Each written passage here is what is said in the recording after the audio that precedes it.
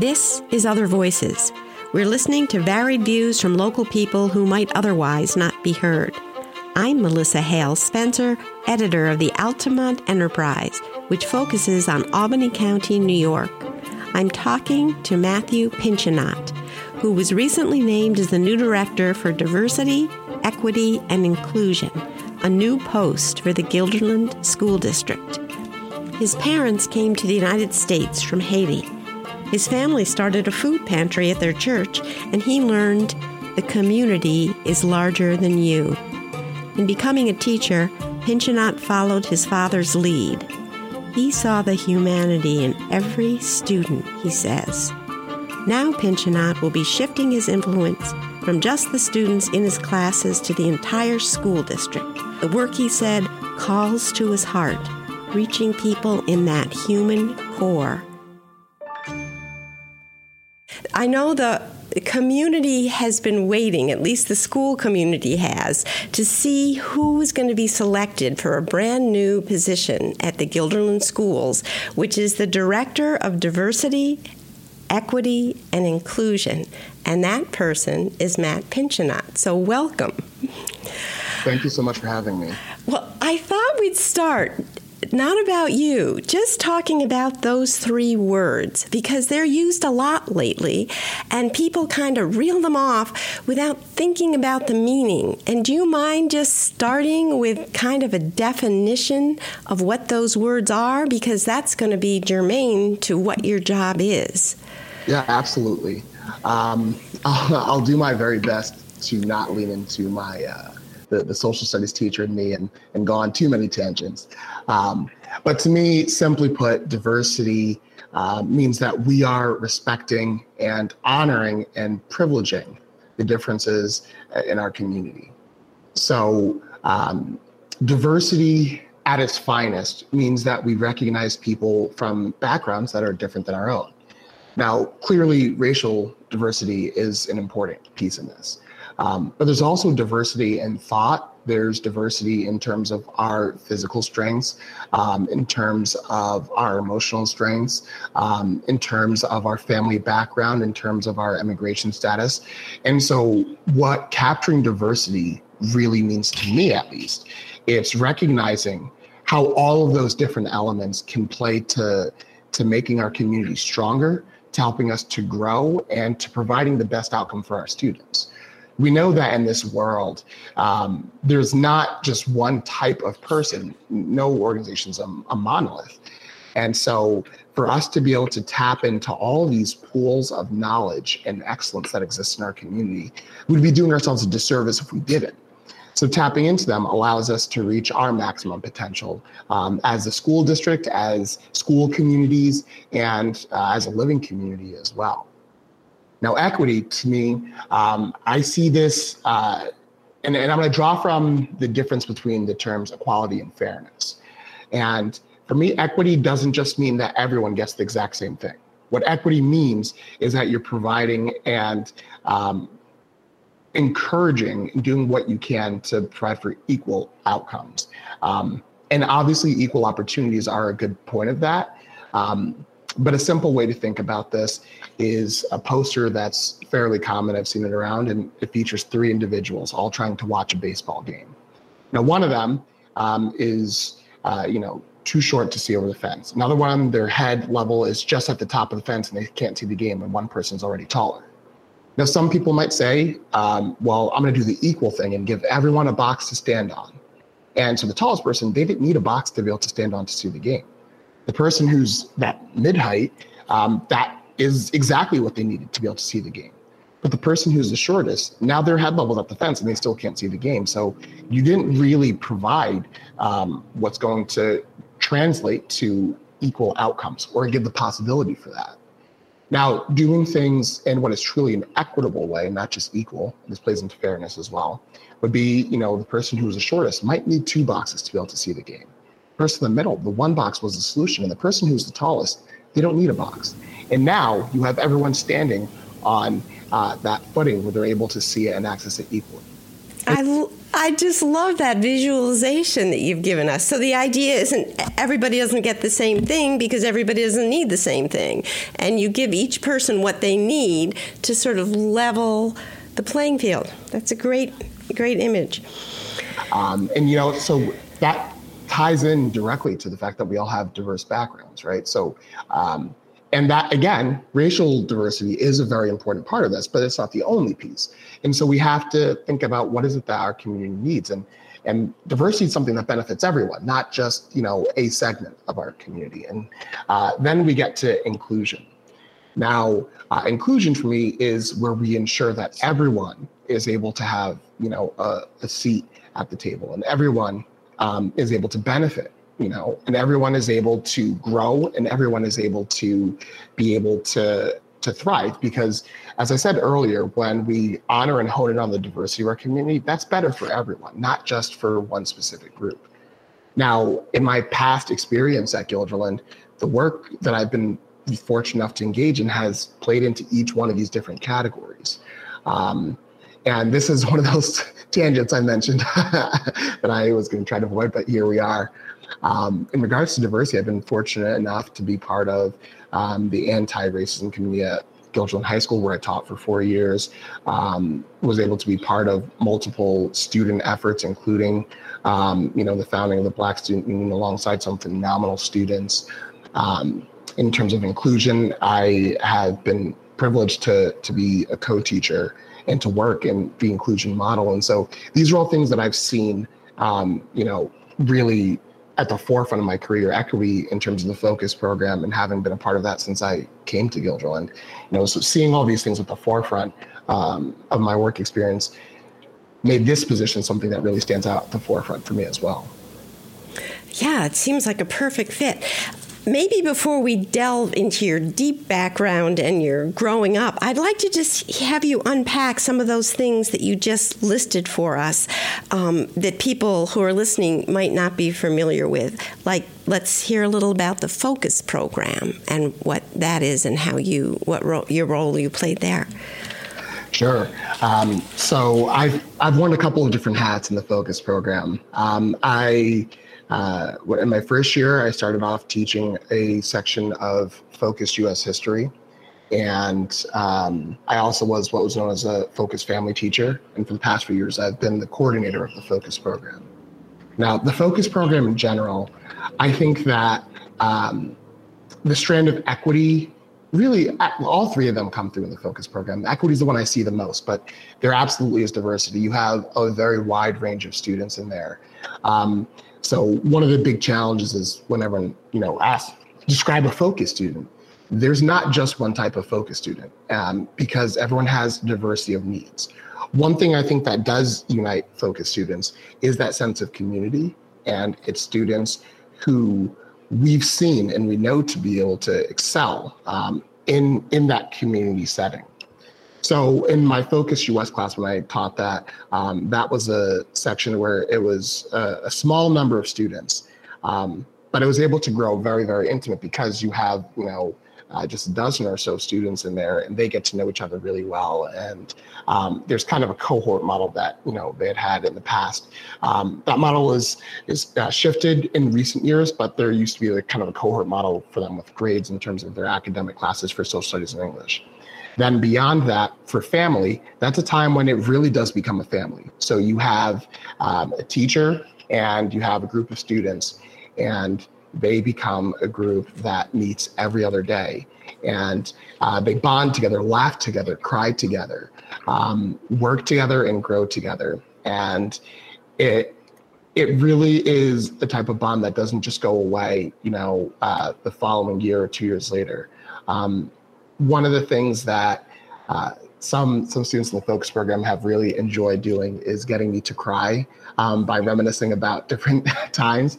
It's almost like, I think, a Focus badge of honor is, let's see, who can make Mr. P cry first.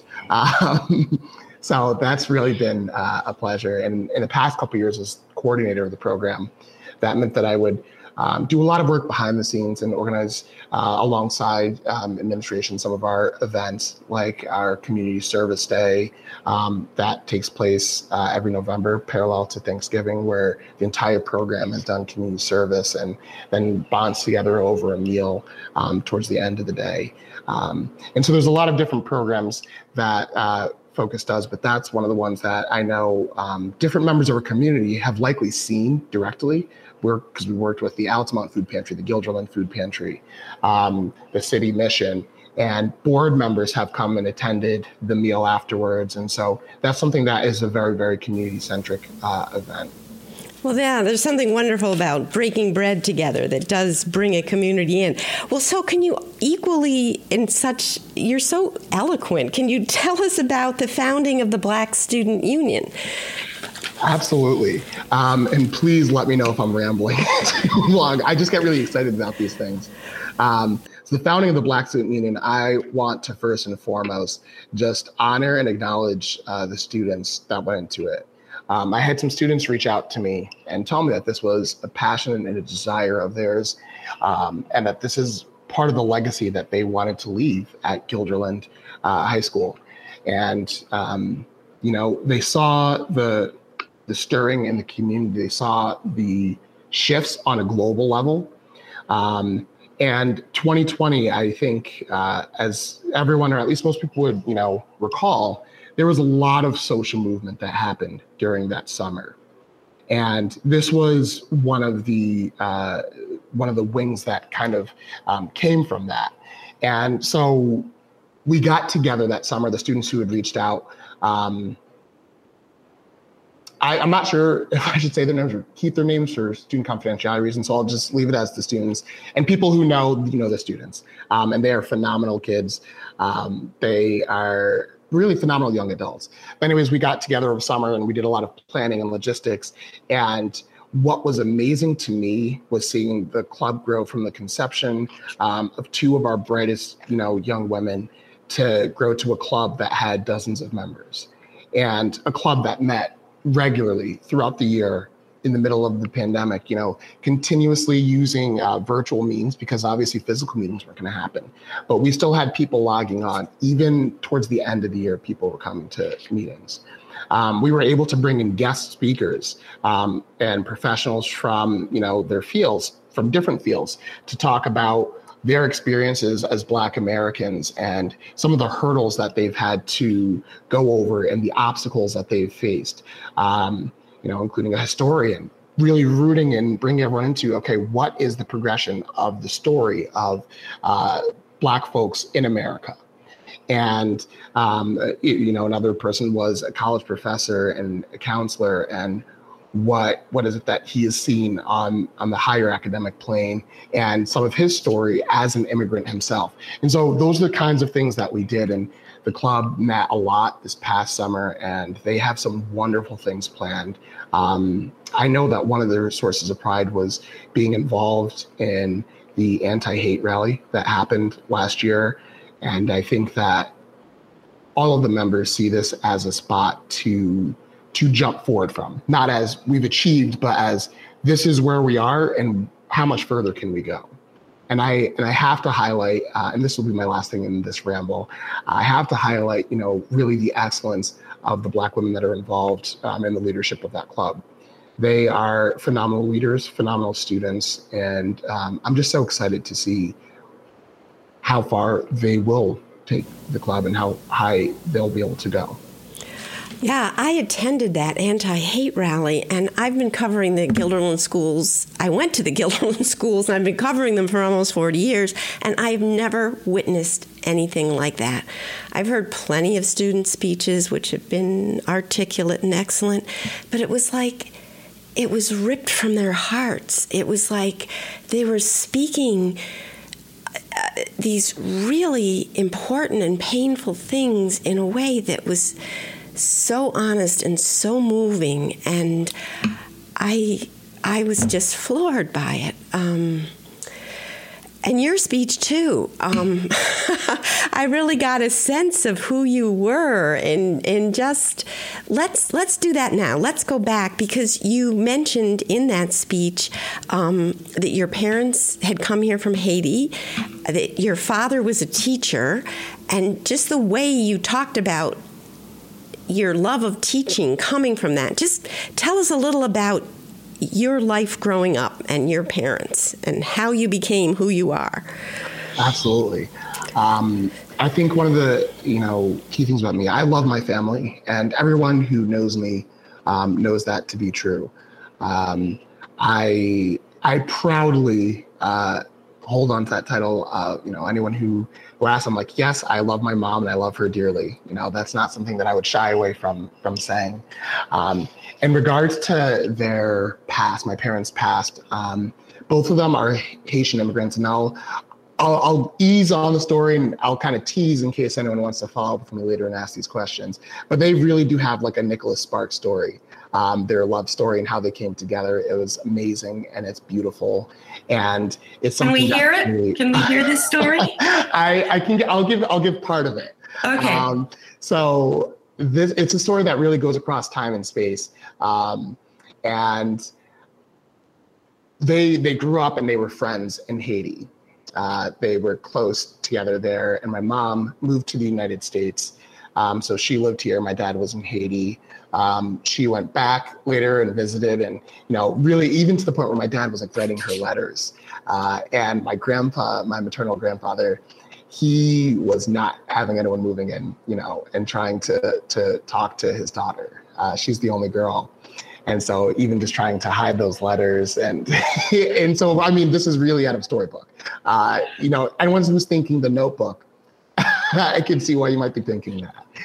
So, and I'm skimping on the details just for time purposes here, but later when my dad ended up moving to the United States as well, he was part of the CUNY school system, and my mom went to SUNY Albany, and they maintained a friendship.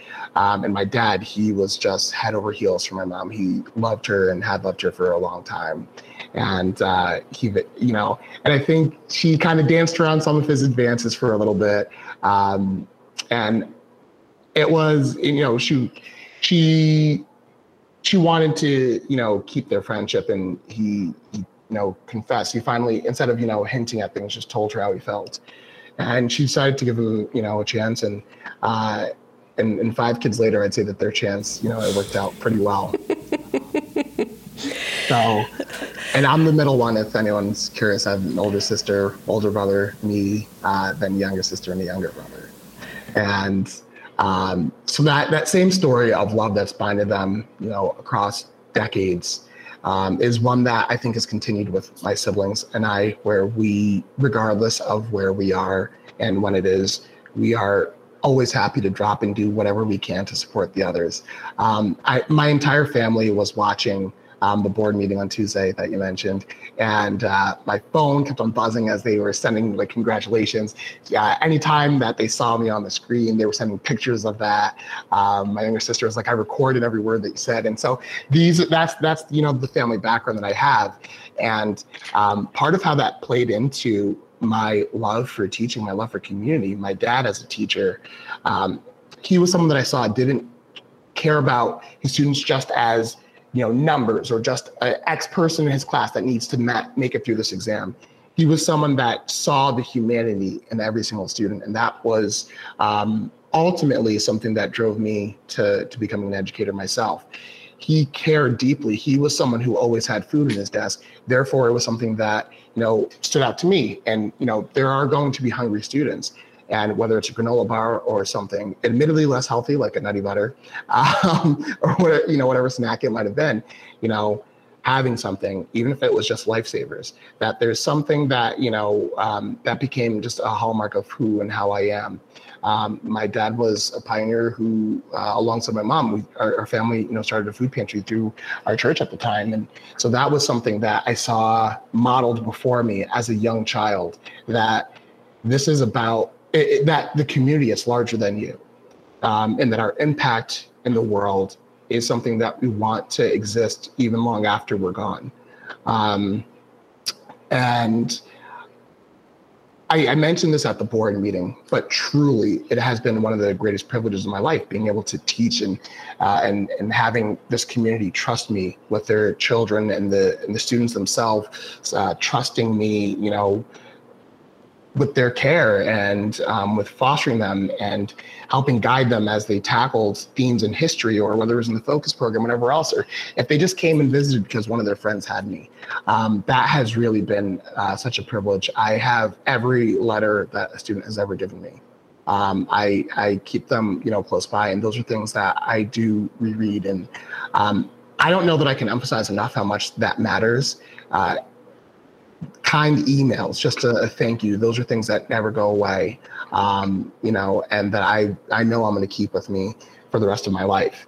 And so even transitioning to this position, one of the things that was really standing before me was the idea that this was going to be a shift. And what I saw was that it's not me, doing anything like giving up on being a classroom teacher. What it is I see this the same way that my dad did, that it's larger than myself. And I'm so excited to have the opportunity to be able to interact with and hopefully impact change for students K-12.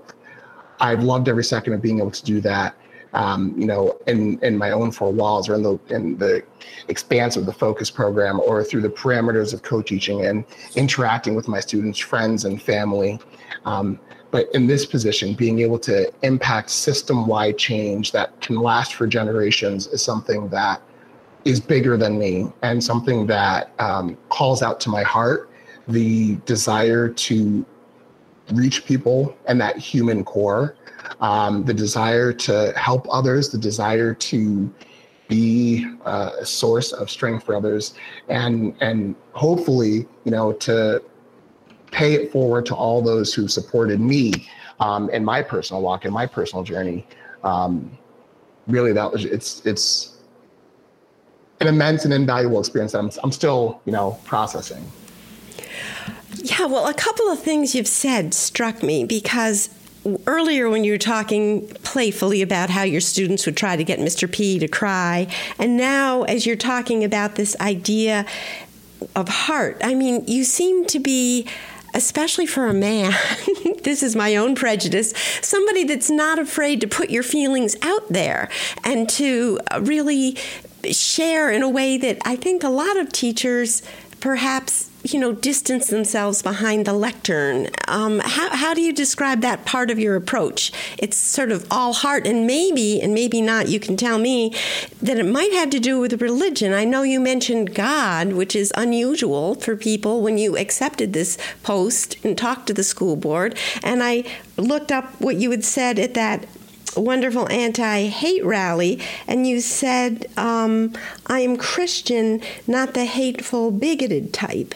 But if you could just talk a little about where you get this heart and this sense of emotional commitment, and does it have to do with religion, or how does religion play into your approach? Yeah, sure. So I would say, in terms of heart, my approach to teaching to the classroom was always that I didn't want to wear a mask while teaching, if that makes sense. I wanted to be my authentic self, because I wanted students to be their authentic selves, and I wanted them to be comfortable to be that way. And so, if that was joking with each other, or even if I ended up being the butt end of the joke, I always loved those moments, and love, I should say, laughing with students and experiencing truth and reality with them. I definitely want to reaffirm that I think humanity has to come first. Something that I've said, and I get where colleagues have, worried about my wording of it, but I believe that the biggest priority for me was always teaching the child, and content comes alongside that. So I love history, and I want to make no mistake about that. But I think teaching the whole child was always something that was at the forefront for me. And I think, being honest and open with who and how I am, that's also a part of my nature. And I would never admonish any other educator for having a different approach. I think that we all have different strengths. And I think that is just an area for me that it's important to do that. And in the sense of how my religious beliefs play into that, I am definitely proud to say that I'm a Christian.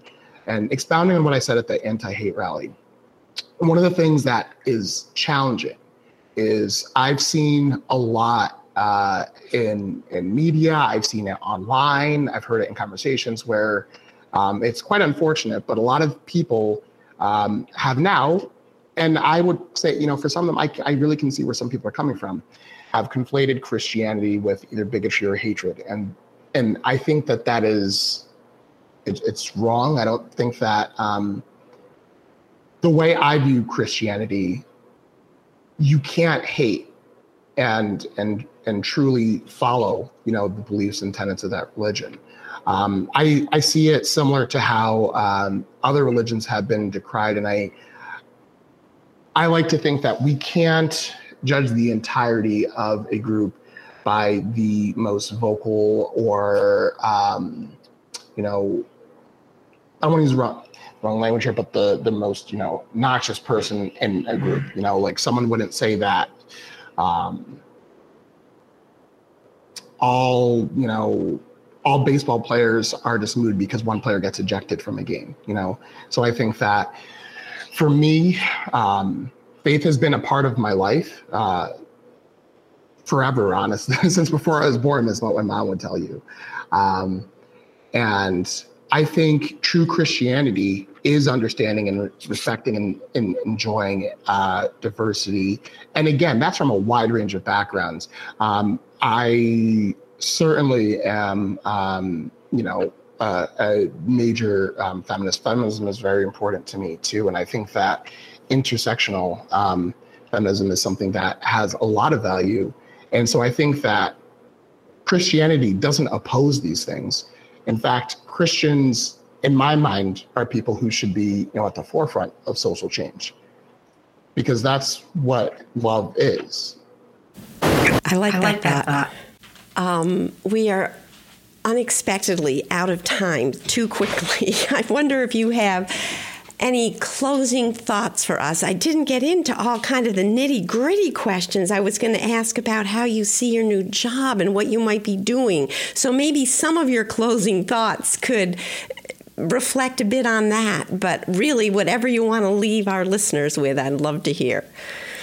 My apologies. I seem to have, done it and pulled a social studies teacher. And I think it's wonderful. I feel like we got to know you a little bit, which is really the most important thing. But if you have any thoughts about how you might be proceeding going forward for the district, because this is a big moment people have been waiting for after George Floyd's murder, when those young black women talked to the school board members about how they felt their education hadn't really taught them their own history. And I was so pleased that the board decided to move and create the committee that you're on and then create this position. But here you are holding all this expectation in your hands, and I don't know what direction you're going to be moving, but whatever you want to share, I'd love to hear. So I will say this. The first thing that I want to bring to the position is I want to bring open ears. It's extremely important to me that people not just feel heard, but that they are heard. And I need to be an open channel for people to be able to communicate with and to understand that they can, talk with me and that I care about their stories. That's a top priority for me. I believe that the struggles in our district, could almost be a microcosm for the United States, where we excel in so many different ways. And I believe in the heart of this district. I believe in the heart of this community. And I think acknowledging those areas where we've misstepped or where we have failed individuals does not mean that we are, admonishing, turning our back on people. In fact, it means that we do care because we want to strengthen this community, make it better, and one that is more equitable, for all constituents, for all stakeholders. So I think that, we need to get into the nitty-gritty and hear people's stories, Because if we don't hear people's stories, if people don't feel they can share their stories, then we won't be able to see the kind of change that we're hoping for. So that, I think, is a big part. And I think that we have a fantastic, faculty of teachers, and we have so many talented and gifted individuals in our district working in all capacities, by the way. And I think that as we arm our staff and our faculty with the tools to be able to break down barriers that have been systemic, I think we're going to see that generational impact that I spoke of. So those are some of the focal points for me. And I am just excited to be able to dive in and do some work that matters, not just to me, but to so many in our community, as you've highlighted. Well, thank you. Thank you. Thank you. And I know I'm not perfect, nor do I expect to be, nor do I want anyone to have the illusion that I think that I am. But, I believe in a growth mindset and learning. I want that for the community just as much as I want it for myself.